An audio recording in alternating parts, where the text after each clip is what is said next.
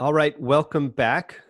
This week, we're going to spend some time talking about different types of dementias, a topic I think that comes up a lot in neurological practice and something that can be very complex and can be hard to get your head around. And I have with me Dr. Darren Volpe, who's one of our leading clinician educators here at Yale and somebody who teaches a lot of the anatomy and dementia. And so, Darren, welcome and thanks for doing the podcast with me. Thanks, Jeremy. It's great to be here. So, Darren, I'd love with you to start with your general approach to the overview of primary dementia syndromes and maybe the approach to how residents and other learners can get their heads around the different types of dementias, the ways that they're different, and some of the areas that are frequently tested on both in-service and licensing exams. A great place to start is to look at the four major subtypes of dementia, which are Lewy body dementia, vascular, Alzheimer's, and frontotemporal lobar degenerative disorders. Those are the four main subtypes. And you want to have a sense of what differentiates each one from the other from a clinical perspective, and then, of course, from the difference of the pathologies of these four major subtypes. So I think it's a good place to start is to know what are the more defining features of each one that differentiates each one from the other. I could give some examples of the clinical manifestations of each that can help to differentiate them. If we look at, for example, Lewy body dementia, we will see an individual who has had some cognitive impairment that has developed over the course of usually a year to 2 years. That's becoming more noticeable to the patient and the family. But the memory aspect of these may not allow you to differentiate one from another. So we look at other clinical features. So for Lewy body dementia, we would then look for, in addition to the memory difficulty, we would look for motor signs of Parkinsonism. We would take a careful history in which we would try to find out, do they have REM, sleep behavior disorder type symptoms, in which they are punching or kicking while dreaming. And we often find that in Parkinsonian syndromes, that could occur even decades before the diagnosis is made. In Lewy body dementia, they have much more prominent visual hallucinations, most commonly visual. And they can have very wide fluctuations in their cognitive status, and they're very sensitive to neuroleptic medications. So there are, as you can see there are just several defining features of Lewy body, which are usually not seen in the other subtypes of dementia. If we move on to vascular dementia, these are individuals who have cerebrovascular disease and risk factors, and we would often see that they've had a stroke or more than one stroke, and we can see that they can have cognitive deficits that progress after each stroke that they have. Or we may see an individual who has microvascular disease, and then we see the typical white matter changes, which will accumulate slowly over time. And so what we would frequently see in vascular dementia would be a cognitive impairment in which they have a cognitive slowing because of those white matter changes. And in addition, they often will have gait and balance impairments that would be more prominent than you would see in, for example, Alzheimer's dementia. So it's those white matter pathways that carry a lot of information from the frontal lobes dealing with cognitive function, which also will affect motor aspects of gait. So for vascular dementia, we're often seeing patients who have memory, cognitive slowing, along with gait impairments. And they would also have prominent executive dysfunction because of the frontal lobe involvement. If we move on then to Alzheimer's dementia, we know that has prominently memory dysfunction at the earlier stages of the diagnosis, but you would not expect to see those prominent gait problems. You would not be expecting to see Parkinsonism that you would see in Lewy body dementia, for example. And then for frontotemporal lobar degenerative diseases, they do not present initially with a memory impairment, their initial presentation for the behavioral variant would be a personality change. And they may develop memory problems later, but that is not the prominent symptom early on in the course of the disease. And that's a very important defining feature of frontotemporal lobar degenerative conditions. And then other individuals with that same pathology, if it affects more of the language areas of the brain, they would develop primary progressive aphasias.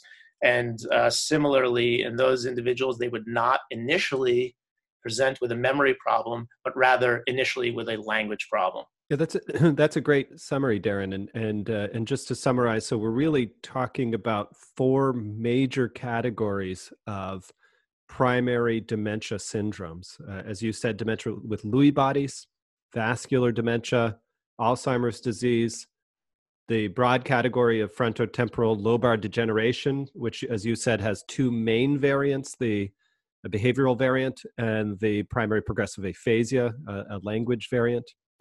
And to go through those again, just briefly, as you said, I think we all know that dementia with Lewy bodies has the Parkinsonism, can be associated like other synucleinopathies with REM behavior disorder, hallucinations, and the fluctuations, as I understand, those can be quite severe. And in fact, there are situations in which people with dementia with Lewy bodies will be completely unresponsive, almost like an epileptic event, and these can last hours at a time. So something to be aware of. And as you said, the neuroleptic sensitivity. Can you speak briefly to the overlap between vascular and Alzheimer's dementia? These are pathological and clinical scenarios, I guess, that rarely exist in pure isolation. And maybe you'll talk about that a little bit later, but I can imagine where clinically that's a hard pair of syndromes to differentiate for that reason. Yeah, I mean, I think if we just think of it in very broad terms, in the aging population, Alzheimer's, both Alzheimer's and vascular dementia can have, just with an aging population, you can see an increased high incidence of either one of those. And so as individuals are entering into their 70s or 80s age group, they very may well have developed cerebrovascular disease over time. And this would affect their white matter and microvasculature. So they may be developing some cognitive impairment due to that, but simply because of their age, they would also be having an increased risk of developing Alzheimer's dementia. So both of them are common. And so often when we would do neuropsychological testing, we might see mixed cognitive deficits. So for example, an individual with Alzheimer's has specific types of memory problems.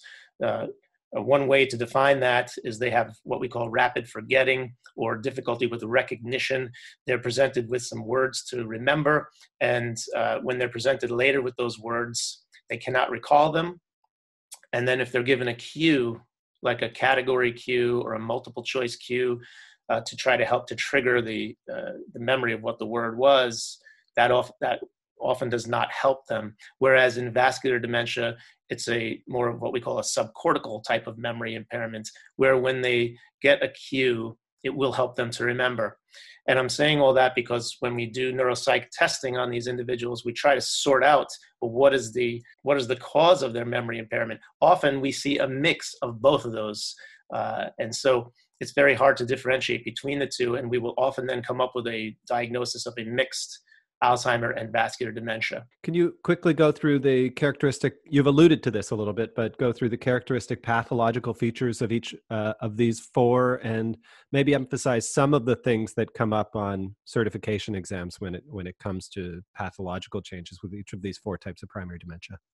One of the things that can be confusing, and one of the things that may come up in questions that could be that could have could be difficult to come up with a specific answer, is the tau pathology.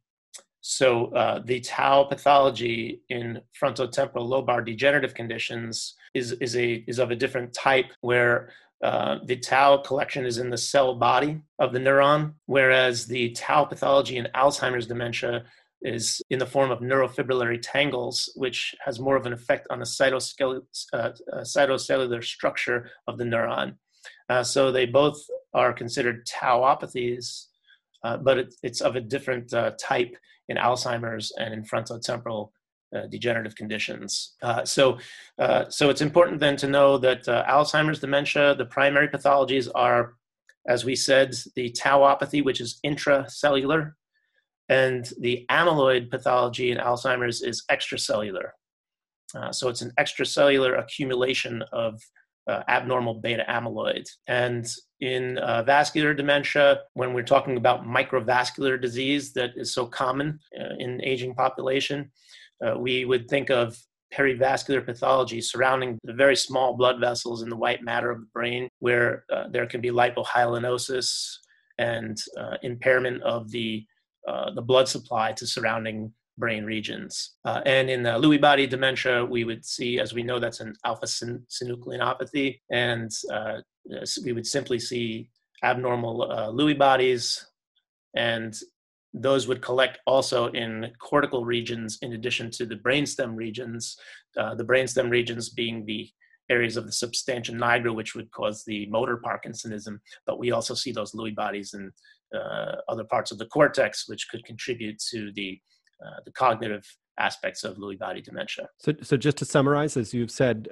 dementia with Lewy bodies has Lewy bodies. These are these spherical eosinophilic cytoplasmic inclusions, which are filled with alpha-synuclein and I guess other things, ubiquitin and other things. In vascular dementia, you're going to see microinfarcts, dysfunction of the white matter or abnormalities of the white matter, and as you said, perivascular pathology. The two things we have to know about Alzheimer's disease are the amyloid plaques. Those are extracellular accumulations of amyloid, which can be seen either on the Bilshofsky silver stain or with selective amyloid stains, I guess, pathologically. And then the tau-containing neurofibrillary tangles, which are intracytoplasmic, as you said. And then in frontotemporal dementia, we have tau and inclusions. Also, these I guess they also contain TDP-43. And are those what used to be called PIC bodies? Yeah. Yes. That would have been explaining the tau pathology. I think that was a nice overview of those four, and I think they'll be helpful to remember. And we, in our movement disorders version of this podcast in the past, talked about tauopathies and alpha-synucleinopathies as two major categories of neurodegenerative disorders, which either have cognitive or movement disorder associations, or both in many cases. But can you summarize the tauopathies and alpha-synucleinopathies for us? The tauopathies, that would be including frontotemporal lobar degenerative conditions, as we mentioned, Alzheimer's disease.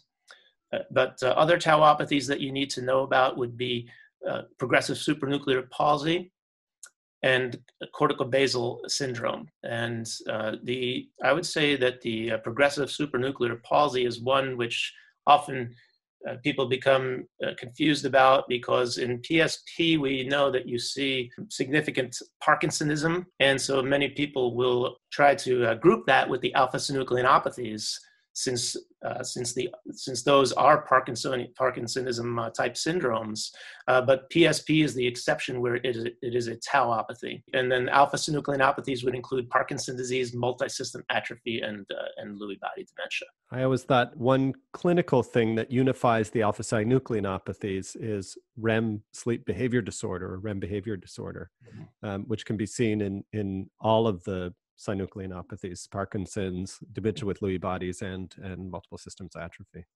Yes, and as I mentioned before, it's also important to remember about REM sleep behavior disorder that it can be seen in individuals even decades before they're diagnosed.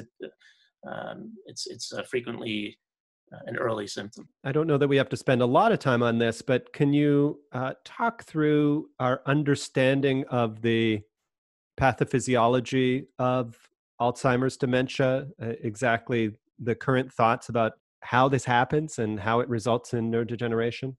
Sure. So we know that regarding the pathology of the beta amyloid plaques in normal neurons, there's something called an amyloid precursor protein molecule, which extends from the interior of a neuron out into the extracellular space.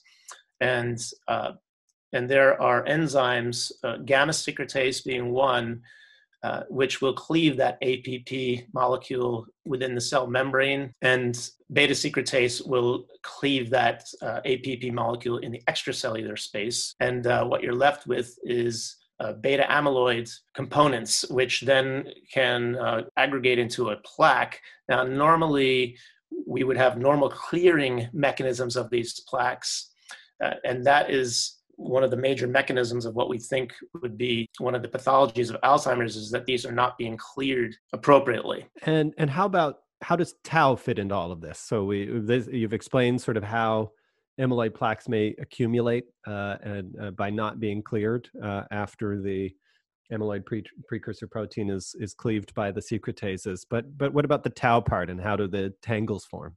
So tau normally will bind and stabilize the microtubules, which help to maintain the structure of the neuron and the axon. So normally the tau would bind them, but when you have a hyperphosphorylation of those tau molecules, you would have loss of the tau binding of the microtubule, and this would then form neurofibrillary tangles. And this is what we could see in the pathology, which is affecting the whole structure of the neuron. We've talked a lot about plaques and tangles. Sometimes on certification exams and in other settings, there are questions about the other pathological features that can be seen in Alzheimer's disease. Can you tell us a little bit about those and what residents should be looking for? Sure. And well, as a result of some of the pathology that is happening within the cells, you will see sometimes neuronal granulovacuolar degeneration, in which you're simply seeing, breakdown products of the cells, vacuolization of the neurons, and you could see granules within the cell body, which are occurring simply because of the toxicity of the changes that are occurring from the tauopathy. And so microscopically, you will see these changes. You will also often see Hirano bodies, in which you see these almond-shaped abnormal protein deposits, which are composed of actin. So this might sometimes show up on the boards, either on they may show a slide of the pathology, and you'd see mainly eosinophilic almond-shaped deposits within the cytoplasm. And lastly, you can see sometimes amyloid build up in the cerebral blood vessel walls, causing a thickening of the vasculature in the brain. And we don't fully understand the connection that may be between Alzheimer's that affects neurons and the amyloid abnormalities we discussed before, and the amyloid that accumulates within the blood vessel walls. But there does seem to be a correlation where individuals with Alzheimer's may have a higher risk of having cerebral amyloid angiopathy. I always remember when I was preparing for my certification exams, I think it was just such a colorful phrase, but amyloid angiopathy you can see as an accumulation of eosinophilic material in your standard stain. You can also see it, of course, with amyloid immunohistochemical stain. And then classically, you can see it with a Congo red stain. And then you have this birefringence when you look at it through a polarized filter. And sometimes this picture shows up on in-service and certification exams. And it's this green refringence, which has been described as apple green birefringence. And I think it just has to do with how light works. I haven't gotten into the physics of it, but I always remember when you see a thick vessel wall that's green and everything else is green, that's probably amyloid angiopathy. Imaging is a question that comes up a lot, I think, when it comes to Alzheimer's dementia. And of course, we have traditional imaging techniques and some emerging imaging techniques, and images frequently show up on exams, as well as the strengths and limitations of those. Can you talk us through imaging in Alzheimer's disease? Most commonly, we will be looking for hippocampal atrophy, and we can sometimes look at this through special, if we do a volumetric imaging, including the hippocampal structures, we can see that there is an atrophy that occurs, and you will often then see that the temporal horn of the lateral ventricle will appear more prominent because of the hippocampus, which is atrophying. We often will see biparietal and posterior cingulate atrophy as well. We may see that in individuals who have posterior cortical atrophy. This is where somebody has very severe visuospatial dysfunction, and it usually ends up being Alzheimer's pathology that causes it, but you'll see an early and more prominent atrophic change in the parietal lobes. Can you talk us through some of the emerging functional imaging techniques?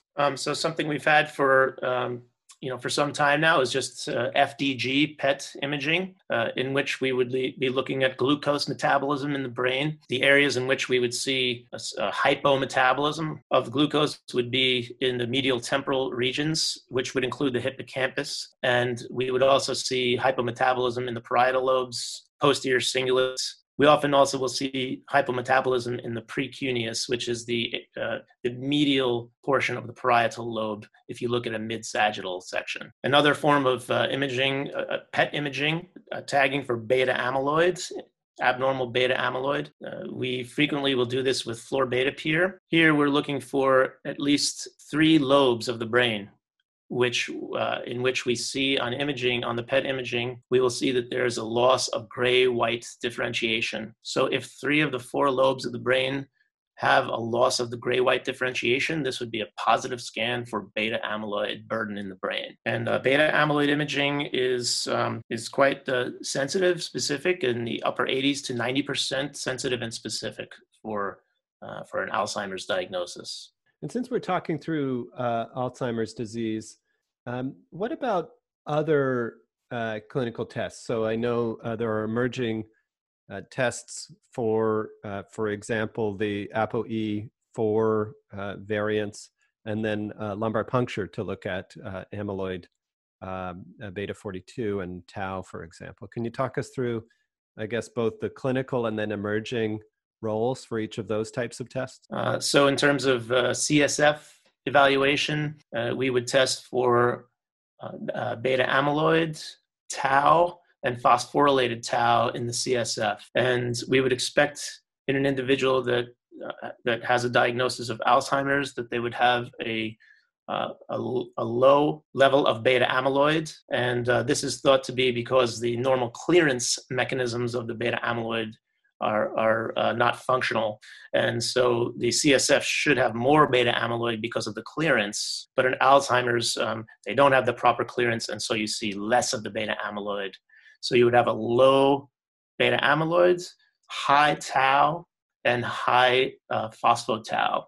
And this has about the same sensitivity specificity as the beta amyloid PET imaging that we discussed before. So in what clinical situations might you do such a lumbar puncture? If we're having difficulty in terms of making a diagnosis, so for example, if we have an individual who's younger, somebody who's in their 40s, 50s, early 60s, and there's a diagnostic question, the CSF analysis will help us to be more specific in the diagnosis. So we go through all of the diagnostic criteria when we do our history and our physical examination and neuropsychological testing. We try to see if somebody is fitting a pattern that we expect, as we were discussing earlier. And sometimes it's not as clear cut as we would want it to be. And so in order to improve our diagnostic accuracy in those individuals, we would then decide and discuss with the patients whether they would want to proceed with something that can be more sensitive and specific to make the diagnosis. And lastly, can you tell us about the role of testing for the ApoE4 variant? ApoE4 is something that which it's not it's a mutation that's going to lead to a diagnosis like presenilin 1 or presenilin 2 or APP mutations, we know that they will cause the disease, whereas the ApoE4 are more about risk factors to develop older onset Alzheimer's disease. We don't frequently test for ApoE4. It's not specific to speak to a specific diagnosis of the disease. It just would speak to an increased risk of developing it. Can you talk us through some of the variants or ways in which we can see vascular dementia develop, now moving on to some of the clinical and diagnostic aspects of vascular dementia? Sure. So I think people often learn about vascular dementia as something that occurs in a stepwise fashion. So for example, an individual may have a stroke, and after that stroke, they begin to have a new cognitive impairment that they did not have before. And then they, after we notice that initial decline in cognitive function, there's often a leveling off where they're stable. They don't decline further in their memory or other cognitive functions. Then they may have another stroke because they are an individual has cerebrovascular risk factors, and they may have another stroke, and then their cognitive function takes another hit, so to speak. That is when we would see a stepwise change. That may be considered what we call multi-infarct dementia. Each stroke, they may have a further impairment in cognitive function. In my experience, the more common type of vascular dementia that we would see is the one that occurs more insidiously over time, where somebody has cerebrovascular disease, affects the microvasculature, and therefore you see white matter changes that occur slowly over time. They may not present with one large stroke, but over time, as they have an accumulation of the white matter disease, they have a slow impairment of their cognitive function. And we see cognitive slowing, we see those gait impairments that I talked about before. And then we can also see sometimes a single strategic infarct, meaning that the infarct occurred in an area of the brain, perhaps near the limbic system, that perhaps near the hippocampus, that specifically affects memory functions. So you can sometimes have just a single strategic infarct that causes the individual to have cognitive impairment. I've also seen that with individuals who have an anterior nuclear stroke of the thalamus. The anterior nucleus of the thalamus, of course, important in Pape's circuit, and therefore important in memory encoding. And we've talked about that on prior podcasts as a really important area in the memory circuits. And so hardly surprising that an infarct in that region could cause a amnestic or a dementia type of syndrome. Mm-hmm. And can you tell me, I've always had a hard time getting my head around it, but what's Binswanger's disease? That's really just what I was describing of when you have microvascular disease that accumulates over time. And, when we see on the MRI that there is moderate to severe white matter disease, that's really what's occurring there. Is you have lipohyalinosis of some of the very small vessels, and an accumulation of white matter disease over time. Yeah, I think it's I guess the point is it's a syndromic diagnosis, nothing particularly special. And just as you said, a combination of amount and location of the microinfarcts is what suffices or culminates to form the dementia. And then I guess you have categorized at other times, and we won't talk about it on this podcast, but there are genetic arteriopathies. We've talked about CADASIL, or cerebral autosomal dominant arteriopathy, with subcortical infarcts and leukoencephalopathy in our other podcasts, but that, I guess, is a subset or subvariant of vascular dementia. Right. Thinking about the white matter disease that accumulates that we talked about from normal microvascular changes, CADASIL just being a genetic variant that causes that to really accumulate quickly. So we've already talked quite a bit about Lewy bodies and dementia with Lewy bodies and some of the pathological features and clinical features of dementia with Lewy body. I think you have talked before with us about the treatment of dementia with Lewy bodies and maybe how that might vary or be different from the treatment for Alzheimer's dementia or vascular dementia. Can you talk about your treatment approach to each of those three disorders? So the treatment approach for Lewy body dementia, first of all, it's interesting that the acetylcholinesterase inhibitors, which we use for Alzheimer's disease, these are often quite helpful, perhaps even more effective in Lewy body dementia. Sometimes we may see that the hallucinations may be decreased with the use of these medications, or some of the confusion that they have. So cholinesterase inhibitors are frequently used in Lewy body dementia. Sometimes we'll try to treat the Parkinsonian signs that they have with carbidopa, levodopa, although it's usually not as effective in Lewy body dementia as it is in Parkinson's disease.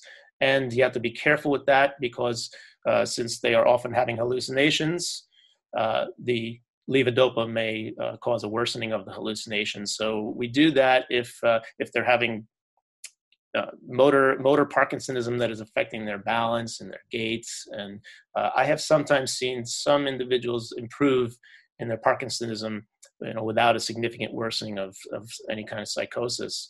But you have to obviously be very careful in the use of that. Anxiety and depression are very frequently seen in Lewy body dementia. And so SSRIs are the drug of choice for that. In terms of other treatments, this is not really a treatment. This is something to avoid, which is neuroleptics. They're very, very sensitive to neuroleptics.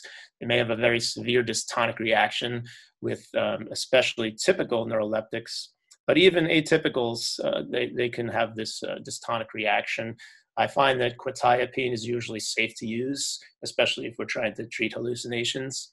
But other antipsychotics should be avoided. Great. And in Alzheimer's disease, we also use, I guess, cholinesterase inhibitors for the same reason, and they can be effective. And then any other treatments we should know about for Alzheimer's disease? So for Alzheimer's, in addition to the cholinesterase inhibitors, which are addressing the acetylcholine deficit that we know is present in Alzheimer's, we also use NMDA receptor antagonists. So memantine is the one that we use. And this has a more complex mechanism of action. But basically what happens is that it ultimately helps to prevent some of the calcium influx that happens in neurotoxicity, and therefore can have a protective effect on neuronal structures. All of these treatments may delay progression of cognitive symptoms in these neurodegenerative syndromes, but are not disease modifying. Would that be fair to say? Yes, that's correct. Well, let's go through frontotemporal lobar degeneration. And I must say, this is something that I find personally difficult to sort out clinically. And I would love to hear your approach to the variants, to the ways in which frontotemporal lobar degeneration syndromes may present, and how we can organize our thoughts around that. It's helpful to use the term frontotemporal lobar degeneration as the umbrella term. And this is just simply describing the fact that you're seeing pathology either in the prefrontal cortex or in usually the anterior portion of the temporal lobes. Okay, so it's really just saying you have either a frontal lobe pathology and or a temporal lobe pathology. And so then you can break that down into number one, frontotemporal dementia, the behavioral variant, which is mainly going to be affecting the prefrontal cortex. And the second branch point would be primary progressive aphasia. In the primary progressive aphasias, the pathology will collect more in the perisylvian areas. So that, if you think of the Sylvian fissure separating the frontal and the temporal lobes, the areas surrounding that in the temporal or near Broca's area of the frontal lobe will be affected by the either tau or TDP43 pathology. To sort of reiterate, you're going to have either tau or TDP pathology affecting the neurons in the prefrontal cortex, or more preferentially in the temporal lobes or perisylvian region. And depending on where that pathology collects, that will determine the phenotype of the disease. So can you walk us through some of the more detailed features of each of those variants? So, and again, to summarize, you were saying the umbrella term is the frontotemporal lobar degeneration. And clinically, that's first divided into either a behavioral variant or a primary progressive aphasia variant, depending on whether it's accumulation of pathological dysfunction in the prefrontal cortex or in the perisylvian regions. And then if it's a primary progressive aphasia, that can be divided even further into two variants, which are semantic dementia or progressive non-fluent aphasia. I would love to hear you talk through just some of the details of each of those clinical variants. Right. So for the behavioral variants, remember that, as we said before, we would not expect there to be any memory dysfunction in these individuals when they first develop the disease.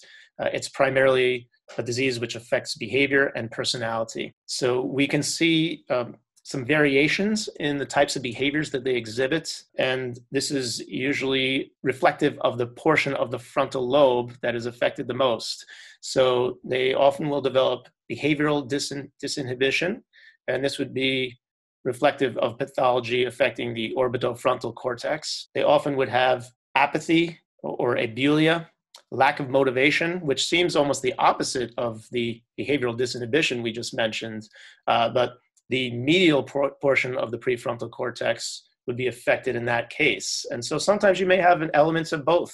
At one moment, they may be disinhibited, walking around without clothes on, for example, or saying something that's inappropriate, a lack of filter. Whereas at other times, they're sitting in a chair, staring into space, and sometimes not even responding too much to somebody talking to them. And you may see that both of those things in one individual. I'm able to remember the distinctions between the functions of the orbitofrontal and mesial frontal cortex using a couple of clues or memory cues for me. For orbitofrontal dysfunction, I always think of the famous Phineas Gage. So this was a person who had an injury where a railway spike was projected through his orbit into his orbitofrontal cortex. And of course, the classical story is that he became disinhibited, inappropriate, possibly violent, and that's always been the way I've been able to remember that orbitofrontal dysfunction gives you, as you've described, behavioral disinhibition. And then in terms of the mesial frontal, I always think of that as the area of the frontal cortex that is vertically oriented. And so for me, I've just always remembered that it gives us our get up and go. It's the vertically oriented region of the cortex, and it gives us our get up and go. And on the other side of things, actually, as an epileptologist, in mesial frontal epilepsy, that's sort of your classic epilepsy syndrome for hypermotor seizures. And so basically the exact opposite of what you see with dysfunction of the orbitofrontal cortex.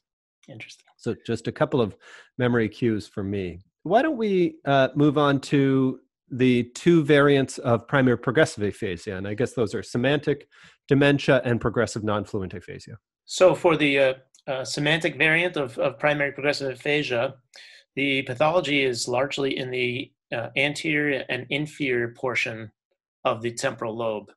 And it's also important that I mention now that when we're talking about these progressive aphasia syndromes, as we know, the dominant hemisphere for language is almost always the left.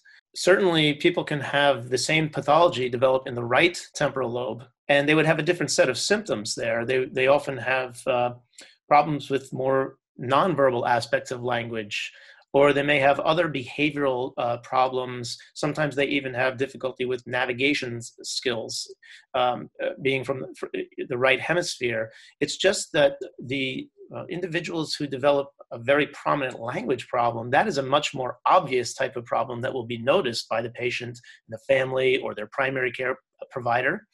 And so we much more frequently ultimately would see people who develop the pathology in the left side of the brain. But we should realize that this happens, we believe that this would happen equally, either on the right side or the left side. And it's always fascinating to me to think, well, why would it collect only on one side versus the other? And we really don't know the answer to that question. Similarly, why would it collect in the prefrontal cortex in some individuals, whereas it would be in the more of the left temporal lobe or the right temporal lobe in others? So I always find that just very interesting, and I don't really think we have a great answer to that. So to get back to specifically this semantic variant, the semantics of language is dealing with the meanings of things. And so people with this variant will have difficulty with understanding the meanings of words. So especially, nouns, things, they just don't know what that means, what that is when you say it. Okay. So they have difficulty with naming, confrontation naming. And this we can tease out on neuropsychological testing or in basic bedside testing as well. The main problem is they have impairment of just a single word comprehension and object knowledge. So that's why it's called semantic impairments. Okay, and another thing that we can look for is they have something called surface dyslexia, and this is fairly easy to test if we give them words to read back that have a difficult phonetic kind of spelling. So, for example, the word yacht, Y-A-C-H-T, is often used. They will read this as being yacht, or the word colonel, C-O-L-O-N-E-L. They'll say colonel. Okay, so they have surface dyslexia that is part of this syndrome. So again, the pathology would be anterior inferior portion of the left temporal lobe. And tell us about progressive non-fluent aphasia and how that differs from semantic dementia. So it's the pathology in terms of tau or TDP-43, same type of pathology, but it would collect in a different region of the perisylvian area. This would be more in the portion of the frontal lobe near the sylvian fissure that's actually near Broca's area. And in this variant, you would see that the individual would have problems with grammar, and their speech would be very effortful and halting. So you would see a lot of phonemic errors, especially in more complicated words with multiple syllables or words with a lot of consonants in it. They just have difficulty with the pronunciation. They have difficulty with the grammar and syntax, the ordering of a sentence. And they also would have difficulty with the comprehension aspect of if they hear a syntactically complex sentence. So, for example, if if you ask them the question, or if you read a sentence such as "the lion was killed by the tiger," they might have difficulty understanding the ordering of that sentence, and they may not know then which animal would be dead. So they have difficulty with the production of speech, but they also have difficulty with the comprehension of complex sentences because of the grammatical aspect of it. Just to summarize, the semantic dementia is a little more anterior in terms of the lateral temporal localization. The progressive non-fluent aphasia is a little bit more posterior, and the distinctions really relate to that. I would expect that there probably are crossover or overlap syndromes, and that eventually you might see features of all three of these disorders with the frontotemporal lobar degeneration syndromes as they progress. Yes, that's true. And it's especially the behavioral aspects of like a behavioral variant of frontotemporal dementia. You will eventually see those occurring in the primary progressive aphasias. I did want to mention one other thing about primary progressive aphasia. They usually will categorize that as having 3 branch points. We just spoke about the 2, the semantic variant and the progressive non-fluent variant. The third one that will be listed, which is a form of progressive aphasia, would be the logopenic variant. But the reason why I didn't group it into what we were just discussing is that the logopenic variant is usually a problem of the more posterior structures that are near closer to the parietal, posterior temporal region. This is a pathology of Alzheimer's. So that third variant is more of an Alzheimer's variant of an aphasia. And tell us a little bit about treatment approaches with frontotemporal dementia. Just in my clinical experience, unfortunately, really treatment for these individuals is very difficult. We will sometimes try SSRIs. There's thought to be perhaps somewhat of a serotonin deficit that affects the frontal lobes, and sometimes this can be helpful in mitigating some of the behaviors that we see. But the cholinesterase inhibitors, unfortunately, have not really been found to be helpful in FTD. We may sometimes consider trying a stimulant if they have more of an apathetic subtype. But I have found that even in these cases, when we try these types of medications, it's still quite challenging. We may try mood stabilizers also for those who have disinhibited behavior. But again, unfortunately, this is a very difficult disease to treat. And I guess there's some evidence to suggest that cholinesterase inhibitors may actually worsen things, that they could potentially exacerbate some of the psychiatric symptoms. Yes, I've seen that on occasion. I've seen some people, even if they have, even if the medication is being used for Alzheimer's or Lewy body dementia, unfortunately, sometimes I've seen people develop some vivid dreams, and so perhaps that plays into some of the problems that we saw when we tried this with frontotemporal dementia. Well, I think that was a great review of the clinical features of each of the four main dementia syndromes, the pathological features, the diagnostic approach, and treatment when available. And I think it's quite a useful overall summary, emphasizing some of the points. And again, just to summarize, our big four are Alzheimer's, vascular dementia, Lewy body dementia or diffuse Lewy body dementia, and then the frontotemporal lobar degeneration syndromes, which are further subcategorized into two main categories, which are the frontotemporal behavior variant and then the primary progressive aphasia. And the primary progressive aphasia is divided into two tauopathies, the semantic dementia and the progressive non-fluent aphasia.